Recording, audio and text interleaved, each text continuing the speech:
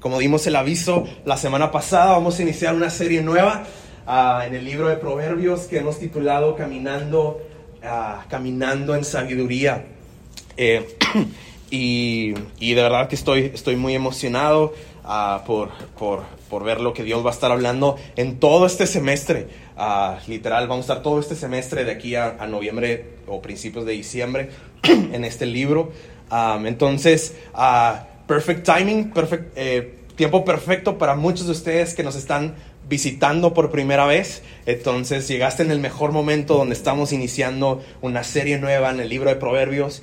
Y una de las cosas que me gusta mucho en el libro de Proverbios, entre muchas cosas, es que tiene un lenguaje muy entendible, muy práctico, muy a la mente y al corazón y a la voluntad. Entonces, si no eres cristiano, si estás ahí como que buscando a Dios, en donde te sientas en tu viaje espiritual, este libro va a ser muy claro, muy entendible y muy padre en ese sentido. Déjame te cuento un poco cómo es, espero que todos lo puedan ver. Déjame te cuento un poco cómo es la estructura del libro de Proverbios y te iré diciendo las cosas que vamos a estar viendo como iglesia durante todo el semestre. El libro empieza con una introducción, que es lo que voy a predicar el día de hoy, Proverbios 1 del 1 al 17, donde mayormente ahí voy a contestar el principio de la sabiduría o bien qué es la sabiduría.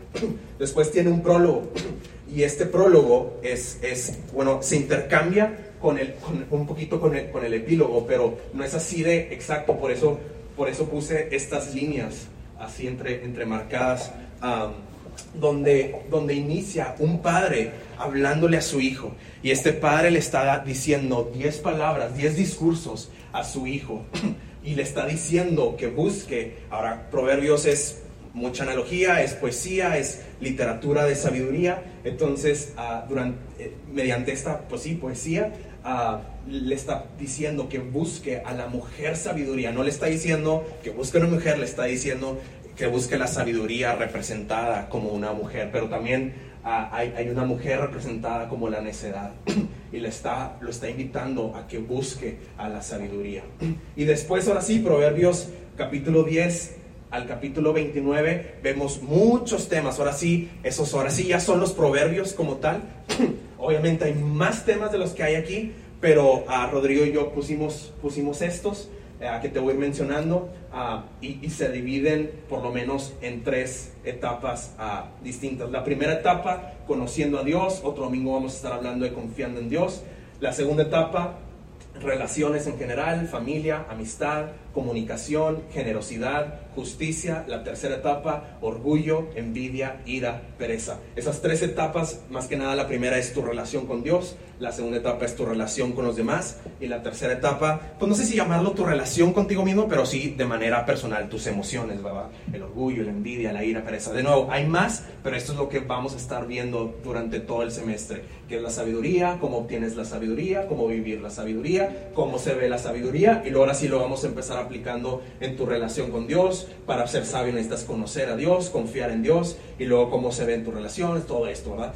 Y luego la conclusión, vienen con 2 reyes, y ahí aprendemos un poco la actitud para leer este libro y el resultado al leer ese libro. Es más o menos, ese es el cuadro general de todo el libro de Proverbios. A los que les gusta dibujar y todo eso, con gusto te lo puedo mandar ahí por WhatsApp.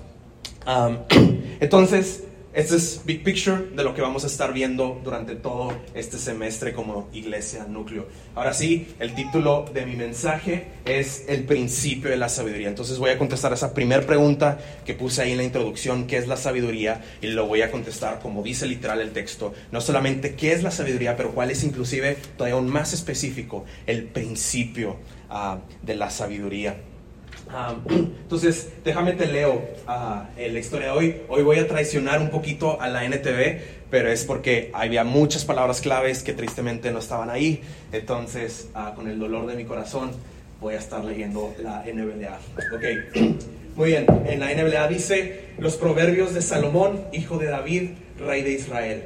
¿Para qué? Para aprender sabiduría e instrucción, para discernir dichos profundos, para recibir instrucción en sabia conducta, justicia, juicio y equidad, para dar a los simples prudencia y a los jóvenes conocimiento y discreción. El sabio oirá y crecerá en conocimiento. Entonces no solamente es para los simples o los jóvenes o los inexpertos, pero inclusive si ya eres sabio, nunca terminas de leer el libro de Proverbios, porque aún si ya eres sabio, vas a crecer en más sabiduría y vas a adquirir inteligencia y habilidad, versículo 6, para entender los proverbios y las metáforas, las palabras de los sabios y sus enigmas. Y termina la introducción diciendo que el temor del Señor es el principio de la sabiduría, pero los necios desprecian esta sabiduría y su instrucción. Vamos a orar. Padre, venimos hoy como iglesia expectante a que puedas hablar a nuestros corazones, Señor. Yo te ruego para que este tiempo sea un refrigerio, Señor, un refrigerio para nuestra alma, para nuestra mente, para nuestro corazón, Señor. Que este mensaje pueda funcionar como un trailer, como algo que nos deje picados para venir toda la serie, Señor, y aprender de ti, Señor, y de tu sabiduría, y a conocerte y confiar en ti, Señor, y vivir para la vida para la cual fuimos creados, Señor. Te pido por esta hermosa iglesia que es tuya, Señor, en el nombre de Jesús. Amén y amén. Ok, entonces estos 7 versículos nos ayudan a contestar estas 3 preguntas, las cuales son mis 3 puntos el día de hoy. ¿Qué son los proverbios? Y te lo prometo que es mucho más interesante de lo que piensas. ¿Cuál es el propósito de los proverbios? ¿Y cuál es el principio de los proverbios? ¿Qué son los proverbios? Versículo 1. ¿Cuál es el propósito de los proverbios? Del versículo 2 al 6. Y luego, ¿cuál es el principio? Versículo 7. Entonces, más o menos el outline está muy fácil ahí de ver. Entonces, ¿qué son los proverbios? Punto número 1. Entonces, versículo número 1. Dice, los proverbios de Salomón, hijo de David, rey de Israel. Entonces, aquí te voy a tener que enseñar algo que he estado aprendiendo los últimos meses y que me he quedado impresionado ante tanta, ahora sí que sabiduría y diseño y impresionante la Biblia como es. Lo que estamos viendo aquí, amigos, estamos viendo la palabra hebrea. No prometo si lo voy a pronunciar exactamente como debería ser, pero mashal, o si lo lees regio, masal, con acento en la A, ¿verdad? Entonces, pero muy probablemente en el hebreo es mashal. Y esta palabra que vemos aquí en Proverbios 1, mashal, sorry que te voy a lo mejor revolver un poquito, yo no inventé el hebreo, pero viene de la raíz de otra palabra que también se pronuncia prácticamente igual, mashal. Entonces, para no confundirte, mashal le voy a llamar la palabra que viene aquí, Proverbios, y solamente voy a decir la raíz de esta palabra, para que no nos revolvamos. Entonces, la raíz de esta palabra lo encontramos en Génesis. Y lo encontramos en Génesis 1. Y está bien interesante porque en Génesis 1, prácticamente si te pudiera dar un outline en menos de un minuto de Génesis 1, muy conocido como la creación, ¿verdad?, de Dios. Entonces se nos dice, en el principio, ¿sí?, la creación. Entonces ahí va a haber una conexión con Proverbios 1:7, pero al rato voy por ahí. Entonces en el principio, y luego versículo 2, Elohim, que es Dios, el Ra, que es el espíritu, el viento, el soplido, y entonces empieza a meter un poco de orden ahí en el cielo y la tierra, y dice, y en los abismos y en las aguas. Y después del versículo 3 a prácticamente todo lo demás del capítulo están los famosos 6 días. Y los 6 días se dividen así, día 1, 2 y 3. Y luego día 4, 5 y 6. El día 1 se conecta con el 4, el 2 con el 5, el 3 con el 6. ¿Ok? Y entonces en el día 1 dice que Dios hace, ¿alguien sabe? Que no sea Rodrigo, la luz. Entonces Dios dice que hace. Ahora, un paréntesis bien importante. Génesis 1, para ustedes creacionistas, evolucionistas, como lo quieran llamar, Génesis 1 no se trata de estos debates de si la evolución, de si eso. No es como que Génesis 1 es un libro científico y luego mágicamente Génesis 2 y toda la Biblia ya es narración de historia y de la vida. No, o sea, Génesis 1 también va dentro de esta narrativa. Y entonces lo que nos está queriendo poner atención el autor, más allá que si fue un día, que si fueron 1000 días, lo que sea, no, lo que nos está diciendo es que el Elohim, el Ra, el espíritu está creando. Ahora, lo impresionante es que la luz, y lo voy a utilizar, lo voy a explicar con con palabras entendibles para nosotros. Los oyentes originales no están pensando en Discovery Channel. Los oyentes están pensando pues en un sol que emana luz. Entonces es una luz con L minúscula que viene, como diría el Evangelio de Juan, con la luz L mayúscula, el logos, que está desde antes de la creación, ¿sí? Y entonces la luz con L mayúscula, es decir, Dios está abriendo tiempo, espacio, ¿sí? Y materia, obviamente, ¿no? En el día 2 y en el día 3. Y cuando está diciendo que hay día y noche, está lejos y no tiene nada que ver con el debate si fue un día o 1000 días. Está metiendo tiempo, pero no solamente está metiendo tiempo, pero está metiendo esencia, está metiendo, de nuevo, es el Ruah, es el Espíritu de Dios creando y metiendo Él de su plenitud. Uno de los atributos que creemos de Dios es que Él es omnisciente, de que Él es omnipresente, la inmanencia de Dios. Él está por encima del tiempo y del espacio, Él está en todas partes, pero no porque su luz esté, es decir, no porque Dios es omnipresente, es decir, como la analogía de su luz, eso no significa que su luz gobierna en cada área de su creación. Entonces por eso también separa la luz de las tinieblas. ¿Ok? En el día 1. Ahora, día 4. ¿Se acuerdan que les dije día 4 se conecta con el día 1? Ok, aquí viene la palabra mashal. Entonces, dice que cuando Él le metió la luz, cuando Él le metió esta esencia, el Ruah de Dios, sopla y crea el espacio y crea el tiempo. Y pone de Él, de su inmanencia, de su simplemente su atributo puesto en acción. Dice que crea las lumbreras o los firmamentos. Y de nuevo, esto no es Discovery Channel, esto es Biblia, esto es literatura, esto es algo impresionante. Y dice que empieza a crear eso nos ayuda con la luna, con el sol, con las estrellas. Dice que empieza a hacer las estaciones. Eso quiere decir que ahora empiezan las estaciones del año. Eso significa que Dios le está metiendo diseño. Y dice, ahora sí, que una vez cuando le mete este diseño, cuando le mete, creo que esto le va a tocar predicar a Rodrigo de Proverbios 8, de la mujer de la sabiduría. Y dice que esta mujer sabia, dice que estaba desde aquí, desde Génesis 1. Dice que ella estaba ahí desde los comienzos de la creación. Dice, el Señor me formó desde el comienzo. Antes de crear cualquier otra cosa, fui nombrada desde la eternidad, dice ahí Proverbios 8, 22, 23, ¿no? Entonces, cuando crea ahora el día 4, Dios dice que todo esto fue para que haya mashal, ¿sí? Que es la raíz de la palabra proverbio. Ahora, Luis, ¿por qué nos estás dando todo este speech? Mira, Dios había puesto el diseño perfecto para cogobernar junto con Él. Pero eso no quiere decir que el estado era gloriosamente perfecto. Dios les pone ahí en la historia de Génesis una prueba, una oportunidad con el árbol del conocimiento del bien y del mal. Y yo creo en la historia de Génesis que la recompensa era el árbol de la vida. Es decir, claro que nos creó, como dice Génesis 1, muy buenos, pero con un potencial todavía mayor.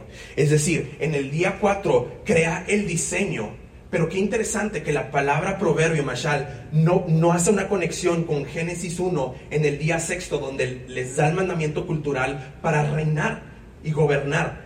Esa no es la palabra en el día 6, con todo y que en el español es la misma palabra. Eso es bien interesante, hace la conexión con el día 4, es decir, ahí está el diseño, por eso Proverbios dice, escúchame, porque yo estuve desde los comienzos, yo soy el diseño de la vida.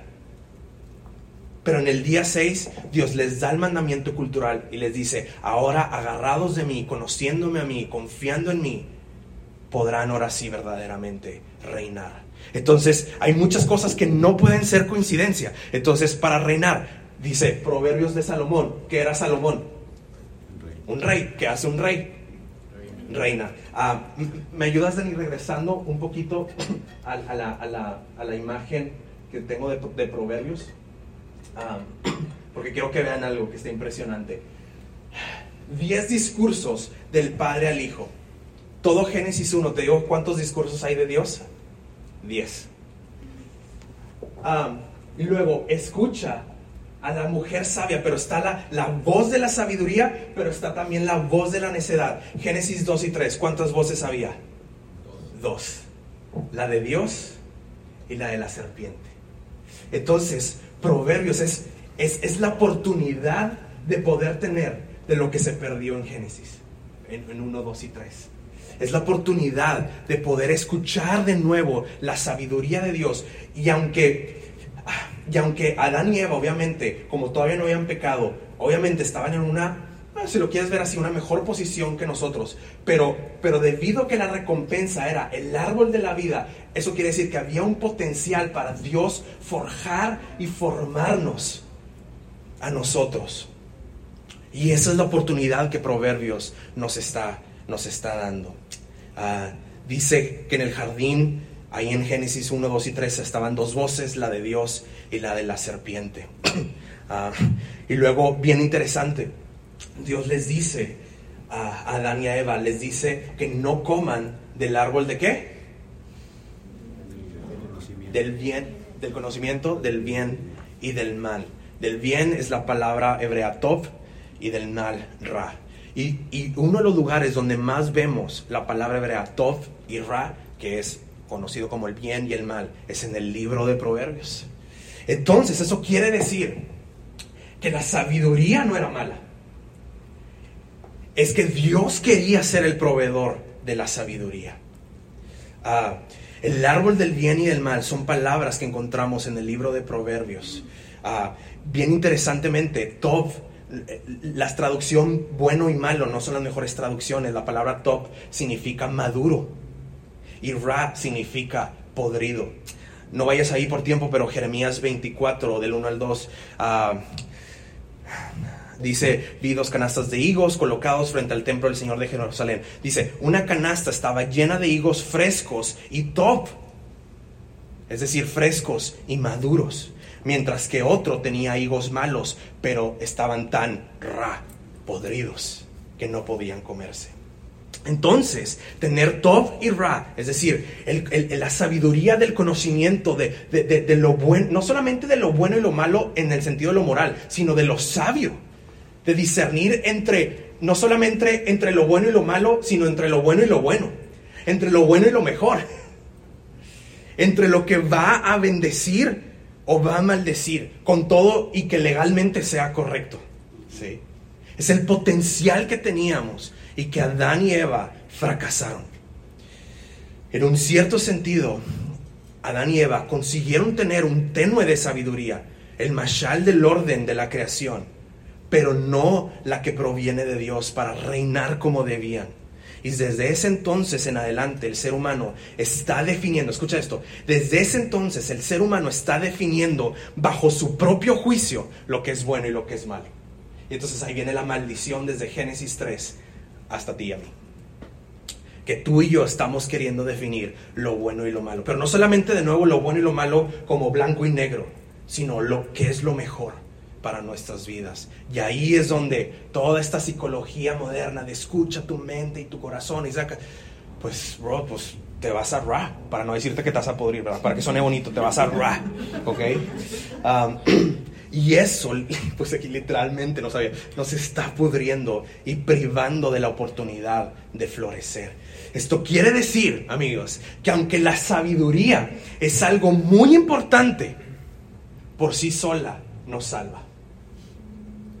Nuestra creación, esto es hermoso, tiene una función, tiene un diseño, y es hermoso encontrar esa función, pero el propósito solo lo da Cristo y su evangelio. Entonces no podemos separar el libro de Proverbios, que está dentro de una narrativa mayor, coloquialmente llamado como la historia de la redención, donde todo apunta a Cristo, donde todo apunta al evangelio. Entonces, claro, Dios nos da el diseño para florecer, y eso es lo que vamos a estar estudiando en Proverbios, el diseño para florecer, no solamente bien y mal como blanco y negro, sino bien como el tov, que significa madurar, ser fructíferos. Pura conexión a Génesis 1, impresionante. Entonces, amigos, durante todo este semestre les ruego, como pastor, como amigo, como compadre, como bro, como me quieras llamar, no vengamos a esta serie con la expectativa de encontrar los 5 pasos para tener un buen matrimonio. Eso es basura. Los 5 pasos para tener una buena amistad, o los puntos que vamos a estar ahí viendo, la familia, la amistad.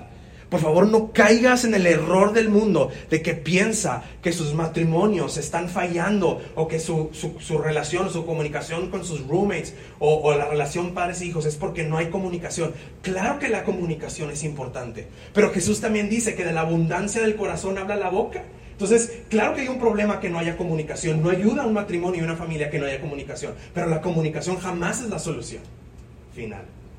¿Sí? Entonces ves como la sabiduría, pero lo que estuvimos estudiando todo en el Evangelio de Juan de la vida eterna se complementan en el día 1. ¿Cuáles eran las imágenes más que vimos en Juan? La luz, el logos, día 1. Y acá sabiduría, mashal, día 4. Están conectadas, pero primero es la luz. Primero necesitamos de Cristo, y después con Cristo podemos ahora sí venir. Entonces con Cristo nos da el poder y el propósito, pero la sabiduría nos da el diseño y la función. ¿Se entiende? ¿Vamos bien? Ok. Lo impresionante del libro de Proverbios es que lo que se perdió en el Edén, como ya lo dije, aquí está un padre volviéndonos a dar la oportunidad de escoger la sabiduría que viene de Dios.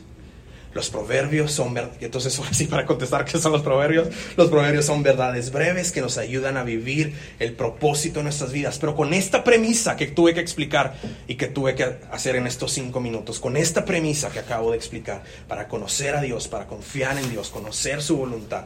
Con esto termino ya mi primer punto. Entonces, un masal, ahora sí, la palabra que viene aquí en Proverbios, no la de Génesis, un masal es un dicho poético breve que transmite mucha verdad en pocas palabras. Por lo tanto, no es una promesa, ¿ok? Proverbios no te está prometiendo que si haces eso así te va a ir. Proverbios está inclusive adentro de una miniserie, por así llamarlo, de 3 libros de Eclesiastés, Job y Proverbios. Y Eclesiastés y Job se enfocan en ver cómo por lo general tú haces lo correcto, pero te va a ir mal. Como por ejemplo Job era un íntegro, pero sufrió. Entonces Job es el libro de la miniserie, por así decirlo, que se enfoca en las excepciones, ¿sí? Pero Proverbios es el libro que se enfoca en las probabilidades, ¿sí? Pero no es una promesa, ¿ok? Mashal no es una promesa, tampoco es un mandamiento, ¿sí? No es un mandamiento. En Proverbios, lo siento, pero en Proverbios no va a venir el nombre y el apellido con la persona que te vas a casar, ¿sí? No es un mandamiento, no te está diciendo no te está diciendo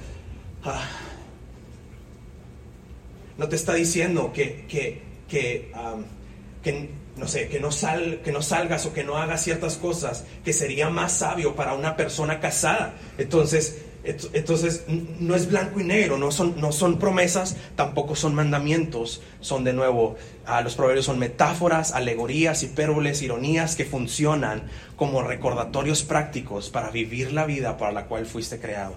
Una vida relacional y de amor, no mecánica, no egoísta, y escucha esto, ni siquiera solamente moral. El que es sabio no hace las cosas porque dice, a ver, si lo hago me va a ir mal, y si lo hago me va a ir bien. No, lo hace por amor. Lo hace aunque sabe que si no hace algo no es pecado como tal, o aunque si no hace algo no es algo ilegal, como quiera no lo hace, ¿sí? Y también a la inversa, es cuando no hay un mandamiento que diga que estás obligado, por ejemplo, a prestarle 50,000 pesos a un amigo que lo necesita. Pero el sabio que lo tiene no ve la ley de Dios. Claro que es importante, pero ve principalmente a lo que la sabiduría apunta, que es a Dios. Y dice, si Dios ha sido rico conmigo, aunque no estoy obligado a prestárselos, pero los tengo, voy a ser generoso, ¿sí? Entonces, no es una promesa, no es un mandamiento. Son, como ya lo dije, hipérboles, ironías y todo esto, recordatorios prácticos para vivir la vida para la cual fuiste creado, llena de florecimiento y propósito. Ok, ahora sí, ¿cuál es el propósito de los proverbios? Mi segundo punto. ¿Cuál es el propósito de los proverbios? Y esto pues lo vemos ahí en el versículo 2 al 6. De hecho, la palabra para viene un chorro de veces. En el versículo 2, en el 3, en el 4, en el 6. Para. Entonces, claramente del 2 al 6 es el propósito. Entonces, ¿cuál es el propósito de Proverbios? Y subrayé las palabras que creo yo que son claves aquí a entender. Entonces, ¿qué te quiere dar el libro de Proverbios? Bueno, dice conocimiento. Y puse ese guión porque en el hebreo no dice para conocer, porque pareciera que entonces el principal propósito es el conocimiento, pero en el hebreo es una palabra, es lo que en inglés dice aware, estar consciente. Entonces desea que estés consciente, y ahora sí aquí viene el propósito, el consciente. Y esta palabra consciente en todo el libro de Proverbios se utiliza en Proverbios, que es cuando estás consciente después de haber experimentado a Dios, después de haber confiado en la voluntad de Dios, ¿sí? Entonces te quiere poner aware, consciente, y ahora sí, ¿para qué? Para darte jokma, sabiduría. Y esta palabra jokma está bien interesante, esto está bien interesante. Tiene dos connotaciones en la Biblia. De hecho, bien interesante, la primera o de las primeras connotaciones muy claras que vemos, que si mal no recuerdo está en el libro de Éxodo, no viene a través de un sermón, por ejemplo, o a través de padres, yo que sé, disciplinando a sus hijos. De las primeras veces que vemos la palabra jokma, sabiduría, se usa para el arte, para la música, para el gobierno, para la diplomacia y hasta para la guerra.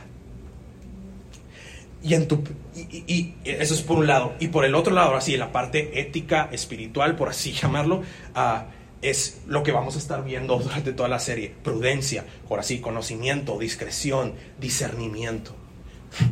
Es decir, la sabiduría quiere no solamente influenciar en tus decisiones éticas y morales.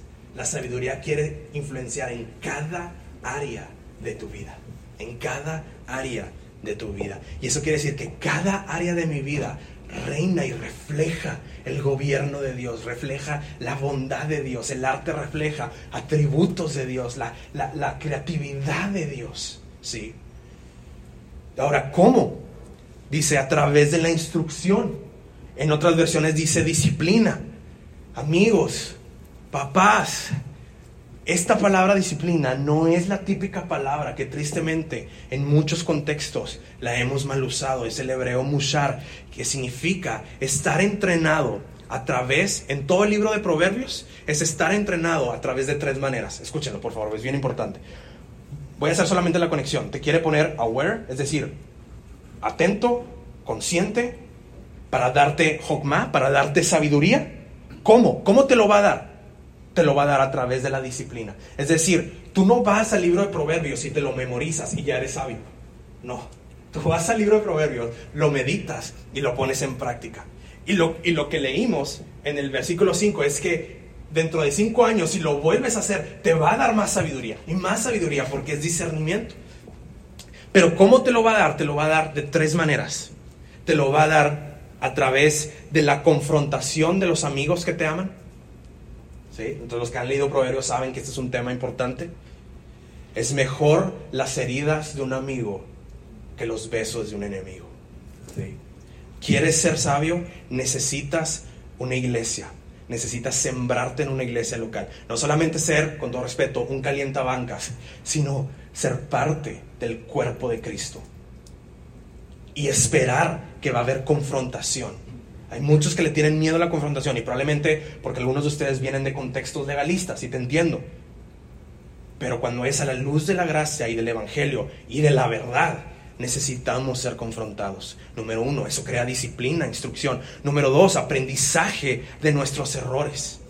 Y entonces en la serie va a ser bien importante cómo confiar en la soberanía de Dios, de lo que Dios está permitiendo para darte un aprendizaje a través de tus errores. Y número 3, igual de importante, te da instrucción a través de la confrontación, a través del aprendizaje de la experiencia. Escucha esto, número 3, a través del sufrimiento que Dios permite en tus vidas. Ahora, en el Evangelio de Juan ya vimos, y yo ya prediqué acerca de toda la teología detrás de cómo no es que Dios le encanta que suframos. O sea, eso ahí vete a Spotify. Si tienes ahí esa duda, entonces ya no me voy a meter ahí. Pero ya está el diseño hecho. y el diseño hecho ya está. O sea, la pregunta no es si vas a sufrir o no, la pregunta es ¿a qué horas? Y entonces deja de orar para que Dios te quite el sufrimiento, porque no vas a ser sabio. Ahora, obviamente, cuando el sufrimiento es de una injusticia, de algo así, y quieres orar para erradicar la raíz y que no haya injusticia, eso está perfecto, eso está bien. Pero no pidas que Dios, para que te muestre su amor, te meta en una burbuja, porque no lo va a hacer, y no lo va a hacer porque te ama. Conexión con Hebreos, el padre que ama, ¿qué? Disciplina a sus hijos. Y el autor de Hebreos está citando Proverbios. El novelista Marcel Proust, no sé si lo estoy pronunciando bien, dice, me encantó, no sé si el pelado sea cristiano o no, pero la frase está muy buena. Dice, y me baso de Génesis 1 y 2 y 3, la sabiduría solo puede descubrirse después de un viaje por el desierto que nadie puede hacer por nosotros y que nadie puede evitarnos. La sabiduría solo puede descubrirse, voy a poner aquí palabras mías, forjarse, crearse en nosotros después de un viaje por el desierto que nadie puede hacer por ti y que nadie te puede evitar. Sí. Entonces te quiere dar el conocimiento para que tengas Jokmah y te lo va a dar a través de la instrucción. ¿Ok? Ahora, versículo 3, bien interesante. Versículo 3. Entonces, ya pongo versículo 2, versículo 3. Dice, entonces ya expliqué conocer, sabiduría e instrucción, que son las palabras ahí más importantes. Obviamente para discernir durante el libro los dichos profundos. Versículo 3. Para recibir instrucción, misma palabra, pero bien interesante, utiliza la misma palabra. Dice, instrucción en sabia conducta. Ahora, qué interesante. ¿Por qué dice en sabia conducta? Y pone ejemplos de sabia conducta. Justicia, juicio y equidad. Rodrigo y yo compramos, bueno, la iglesia más bien compró 2 librotes así de este vuelo, de un comentario bíblico del libro de Proverbios. El autor, no sé si lo voy a pronunciar bien, si me ayudas, pero es Bruce K. Aquí dice un gringo, ¿me ayuda? Walkie. Walkie-talkie. Walkie. Ok, dice, dado que la sabiduría y sus términos correferenciales pueden ser malévolos. Ahora esto lo tuve que explicar. Malévolos no es maldad. Malévolo es algo que está propenso a hacer el mal, una tendencia a hacer el mal. Entonces este brother hace un comentario del versículo 3 que estoy explicando y dice, el versículo 3 califica la instrucción que desea darte como aquellos que debes servir y sanar a la comunidad con justicia y equidad. ¿Qué es lo que está diciendo Bruce? Lo que está diciendo es que esta palabra que estamos encontrando en el libro de Proverbios es una palabra que al rato en el versículo 4, con la conexión que va a hacer con la palabra prudencia, resulta que es una palabra que se pronuncia aram, que está muy conectada con la palabra arum, y arum es una de las maneras en la que se describe a la serpiente de Génesis 3. Lee Génesis, compadre, porque para poder entender a Proverbios. Y entonces, cuando dice que la serpiente era ¿qué? ¿Se acuerdan? Génesis 1:3. Astuta. Entonces, lo que nos está diciendo, y esto indirectamente responde, voy a hacer un paréntesis de 1 minuto, es que Dios no creó la maldad, Dios creó algo bueno, y la sabiduría por sí sola, la serpiente nos da a entender que se puede usar o para bien o para mal, ¿sí? Por eso no necesitas solamente sabiduría, necesitas vida eterna, ¿sí? Y lo que la serpiente hace, y lo que prácticamente la Biblia nos enseña, es que la maldad es la distorsión de lo bueno. Entonces, ¿qué es lo que hace la serpiente? Empieza a distorsionar. No es que Dios creó algo malo, no es por qué Dios puso ahí la serpiente. Pero muchas veces esa pregunta es ¿por qué puso la maldad? No era maldad, era malévolo, que es diferente. ¿Alguna vez han usado esta palabra de que, hijo, este compadre es bien vivillo? Pues estás, en un cierto sentido, si te pones a pensar, lo estás criticando y lo estás halagando. Lo estás halagando porque oye, este vato es bien sabio. Pero no lo estás diciendo bien feliz. Este vato, hijo, eso bien vivillo. O sea, lo estás criticando al mismo tiempo, ¿no? Entonces, es un ejemplo un poquito chistoso que no tenía escrito aquí, pero que me acordé de cómo la sabiduría, de nuevo, no la podemos ver por sí sola, sino a la luz de la narrativa del evangelio, de la necesidad. Entonces, por eso el autor dice, no solamente para recibir instrucción, Pero a diferencia de la serpiente, no escuches esa voz, escucha la voz de Dios para que haya sabia conducta. ¿Sí? ¿Y cuáles son los beneficios? Versículo 4, prudencia. Entonces, a diferencia de la serpiente, este es otro tipo de astucia. La habilidad, amigos, de ser serenos, atentos, esto me encanta, de saber a dónde vas, de saber por qué haces lo que haces. Esos son los beneficios de la sabiduría. Prudencia, discreción, en el hebreo es un sentido de estar despierto, la capacidad de captar y ser proactivos. Santiago dice que no solamente peca el que hace algo malo, pero peca ¿qué? El que no hace lo que debería de estar haciendo. Sí. Ok. Todo este tiempo era teórico. Ok. Ahora sí, voy a ir transicionando, ahora sí, a cosas más prácticas y al corazón. Esto significa, amigos, que una vez que eres cristiano, ya nada en tu vida es neutral. Por ejemplo, ahorita me estoy acordando de las palabras. Dice que las palabras solamente producen dos cosas: o vida o muerte. No hay algo neutro, no hay palabras neutras.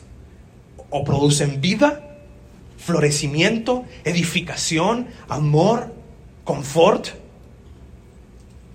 o chismes, calumnias, semiverdades como la serpiente. Sí.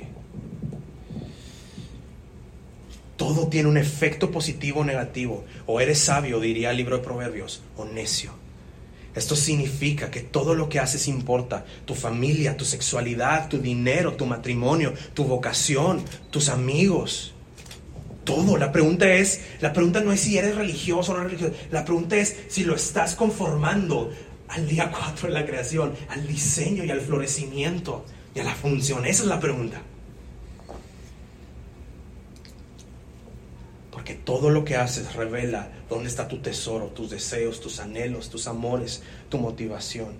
Pero mira, ¿por qué no nos interesa, seamos honestos, la disciplina, el discernimiento, la prudencia y la discreción? Es que el tema de la sabiduría se escucha tan romántico, se escucha tan padre. Sí, cómo me encantaría ser sabio. No es cierto. No queremos ser sabios. No queremos ser sabios, eso es mentira. En el fondo, no queremos vidas sabias. Queremos control, queremos comodidad, aprobación, éxito en nuestros propios términos. Queremos vivir vidas o pragmáticas, o inclusive, tristemente, vidas religiosas, moral y éticamente correctas, apegadas a la palabra de Dios, no lo dudo, y qué bueno. Pero este es el problema, y que Dios bendiga tu moralidad, donde al final del día ambos estilos de vida es lo mismo. Es buscar en tus propios términos el florecimiento y tu felicidad y tu propósito, moral o inmoral, pero igual de perdido que estás o que estoy. Nos excusamos en que no hemos roto ninguna ley moral o bíblica. Entonces aquí vienen algunos ejemplos. Cambiamos de ciudad o de trabajo por 3,000 pesos más. Ahora, ni es pecado cambiarte de trabajo, ni es pecado cambiarte de ciudad. Pero qué lamentable y qué triste que andamos mendigando por 2,000, por 3,000 pesos más para que nos paguen un poquito más, en vez de tener ojos cósmicos, sabios, de poder decir, no, la pregunta no es dónde me pagan más. La pregunta es dónde yo puedo florecer, dónde yo puedo ejercer bien mis dones y traer justicia, equidad a mi ciudad, a mi comunidad, a mi familia. ¿Cómo yo puedo ser íntegro, responsable? Sí. Número 2, le empiezas a tirar la onda a una chava, por lo general, o a un chavo, porque es buena onda, porque es cristiano. Entonces, check, ya te ahorraste el sermonzazo de tus papás. Pero eso es tan necio de tu parte. No es, se me hizo bonita, es cristiana, check, ya le puedo tirar la onda. No, ¿qué te pasa? 3, empiezas a prohibirle a tus hijos cosas que a lo mejor en tu contexto te sirvieron, pero que cuando examinas tu motivación no es más que vil control tuyo. Y no es de que le estás prohibiendo necesariamente algo indispensable, es que más bien es tu corazón controlador y manipulador.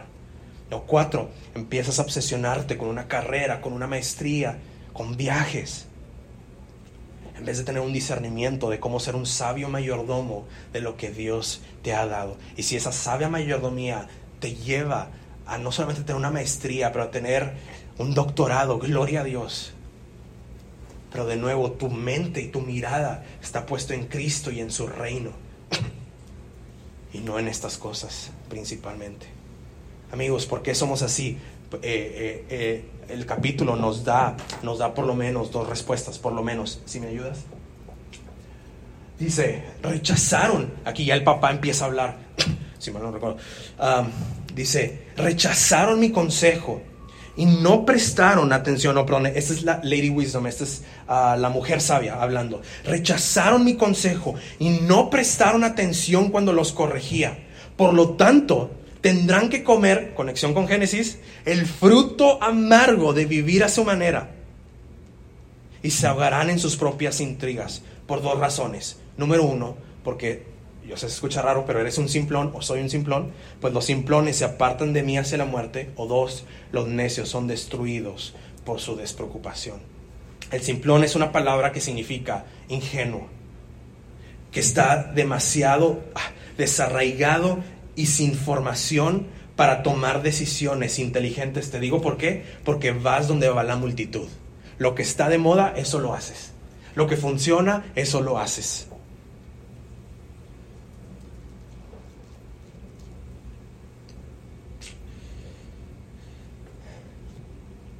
El necio es una persona, por el otro, sabia a sus propios ojos.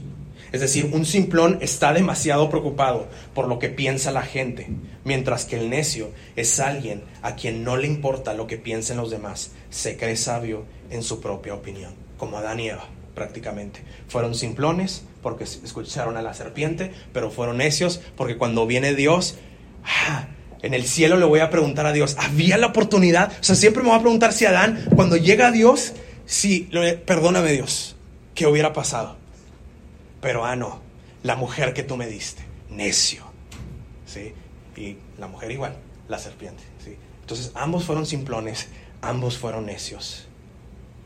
Y divagamos en nuestra vida así. El simplón es una persona demasiado preocupada por complacer a todos. Pero el necio es lo opuesto, es obstinado, se autojustifica, imposible de persuadir, siempre tiene la razón. Es cuando tus amigos te dicen, brother, debiste de haber sido un abogado, qué bruto, nunca pierdes nada, eres necio. Imposible de persuadir, te ataca si tratas de corregirlo. Esta persona te ataca si tratas de corregirlo. Y desprecia la corrección, entonces desprecia la disciplina, porque uno de los elementos de la disciplina es la confrontación entre amigos. Ambos son egoístas y están fuera de contacto de la realidad de Génesis. Mi abuelito Tim Keller dice, los simplones no están en contacto con la realidad, están en contacto con la manada. Pero los necios no están tampoco en contacto con la realidad, están en contacto con su propio orgullo. 2 ejemplos bien rápido. Por ejemplo, Proverbios 1:8 dice, hijo mío, escucha las correcciones de tu padre y no abandones las enseñanzas de tu madre.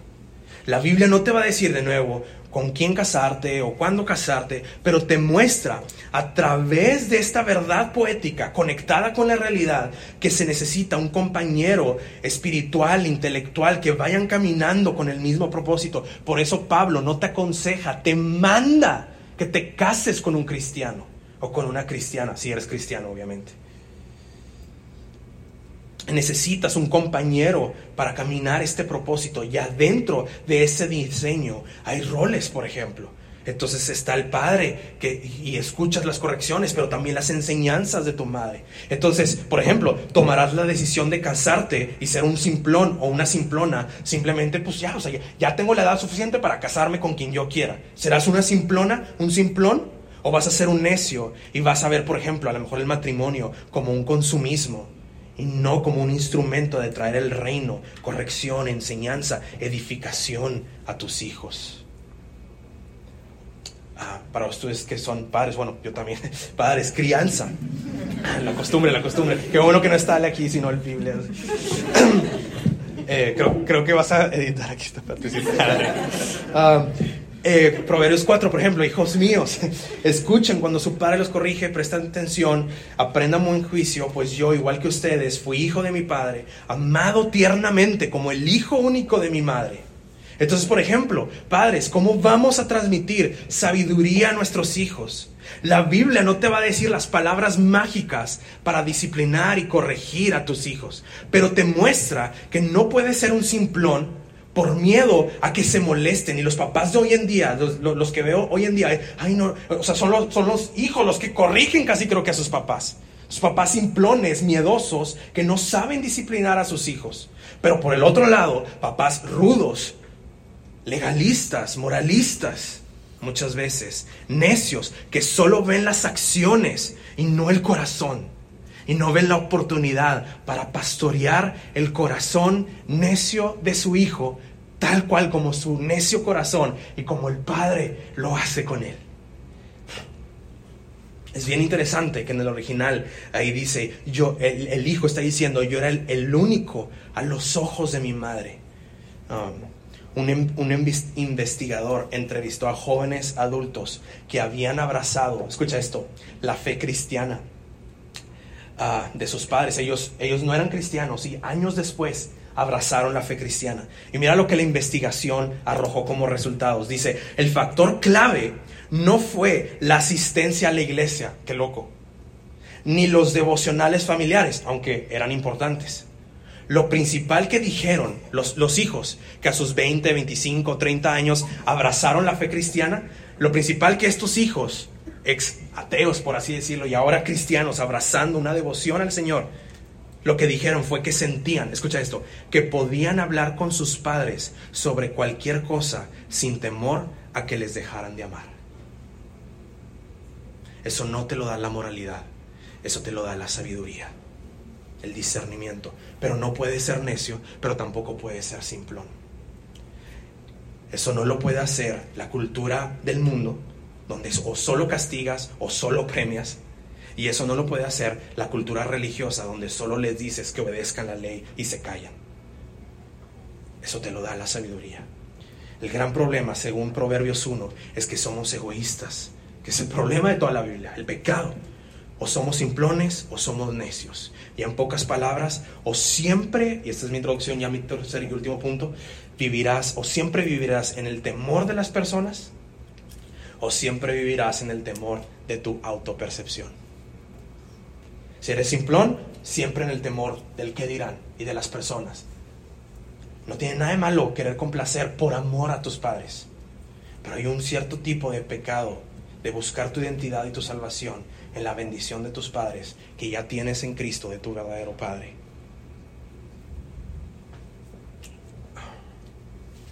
Entonces, ¿dónde está el secreto? Y entonces aquí viene ya mi conclusión. ¿Cuál es el principio? Ahora sí, de Proverbios, versículo 7, y es mi último versículo. El temor del Señor.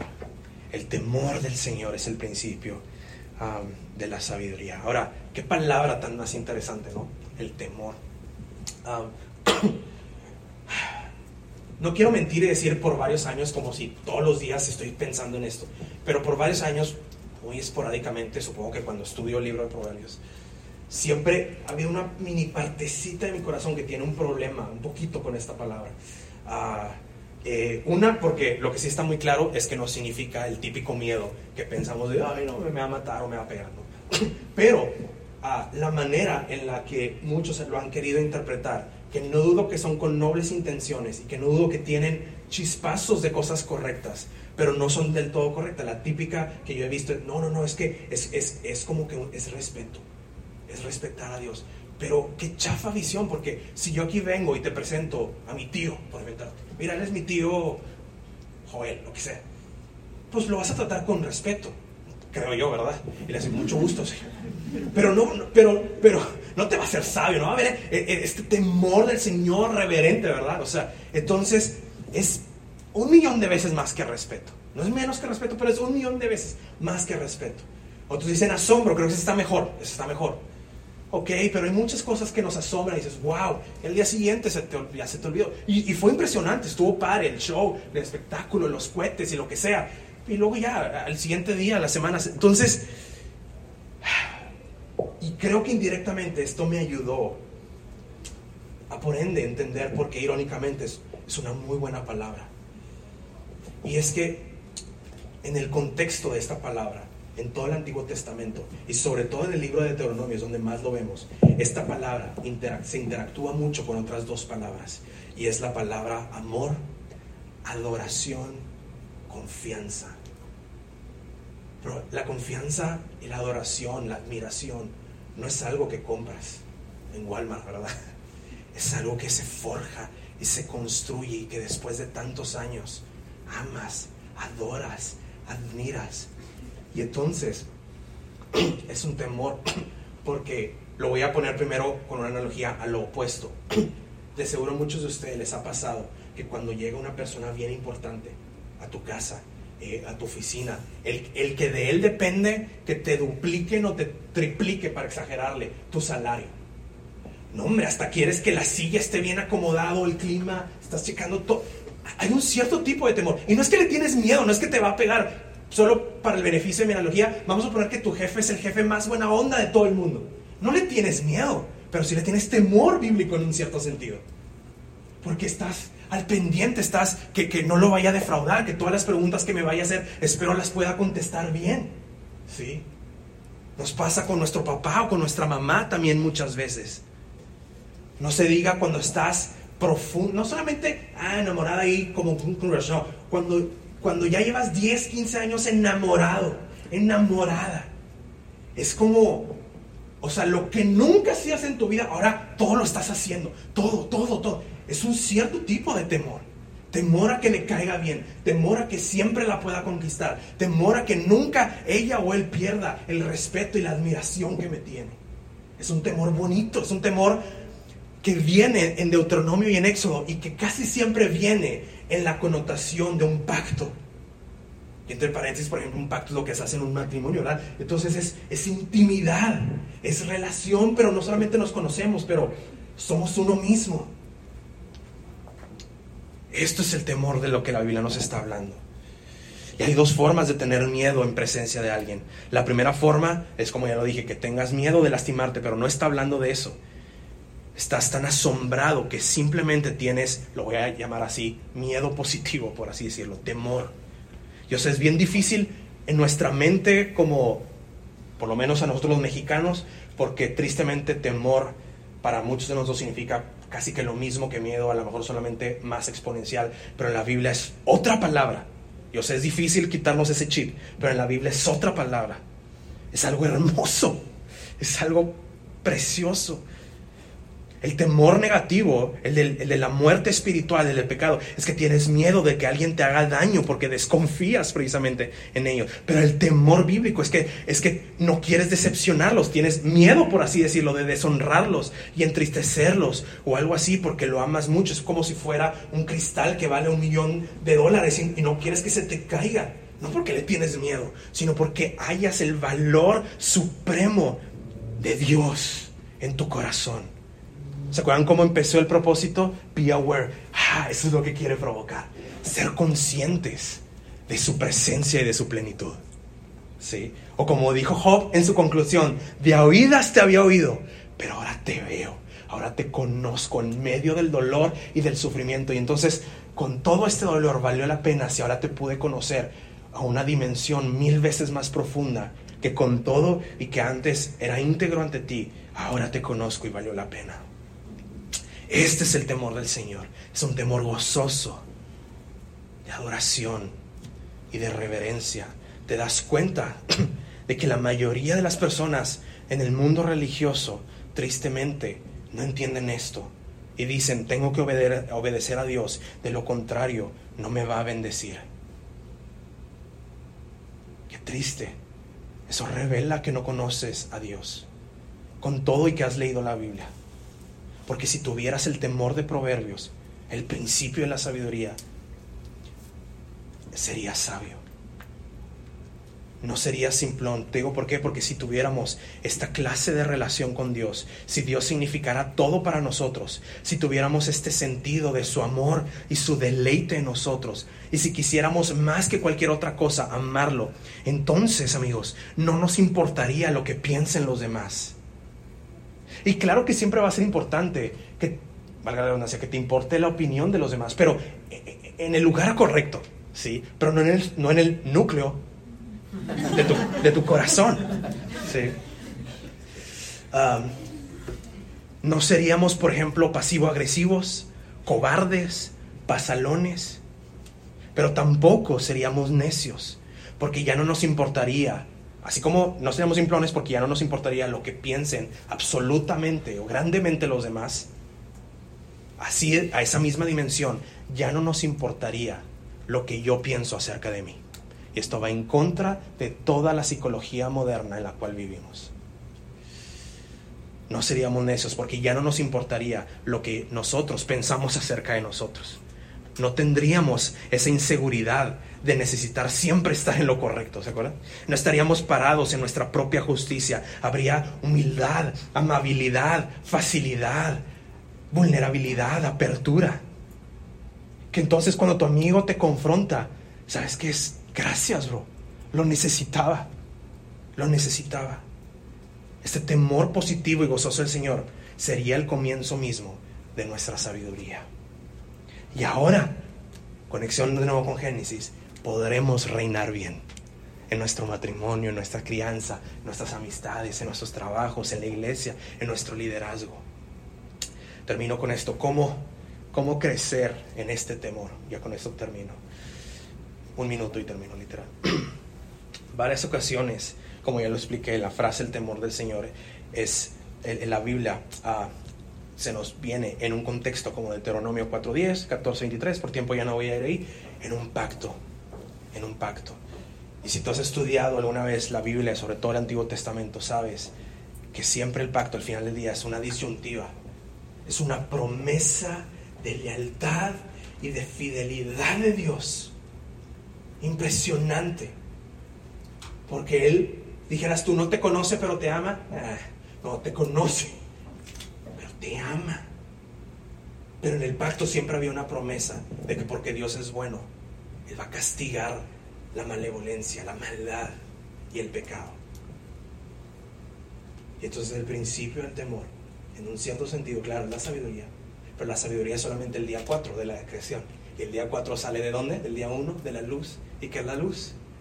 En la metáfora bíblica, Cristo, el Logos, el Evangelio. Entonces, claro que el principio de la sabiduría es el temor del Señor, pero aún más profundamente en la narrativa de la Biblia es el Evangelio en nuestros corazones. Cuando creemos que Cristo es el que cumple ese pacto, de tal manera que Dios puede ser al mismo tiempo fiel, abundante, misericordioso, pero justo y santo con nosotros.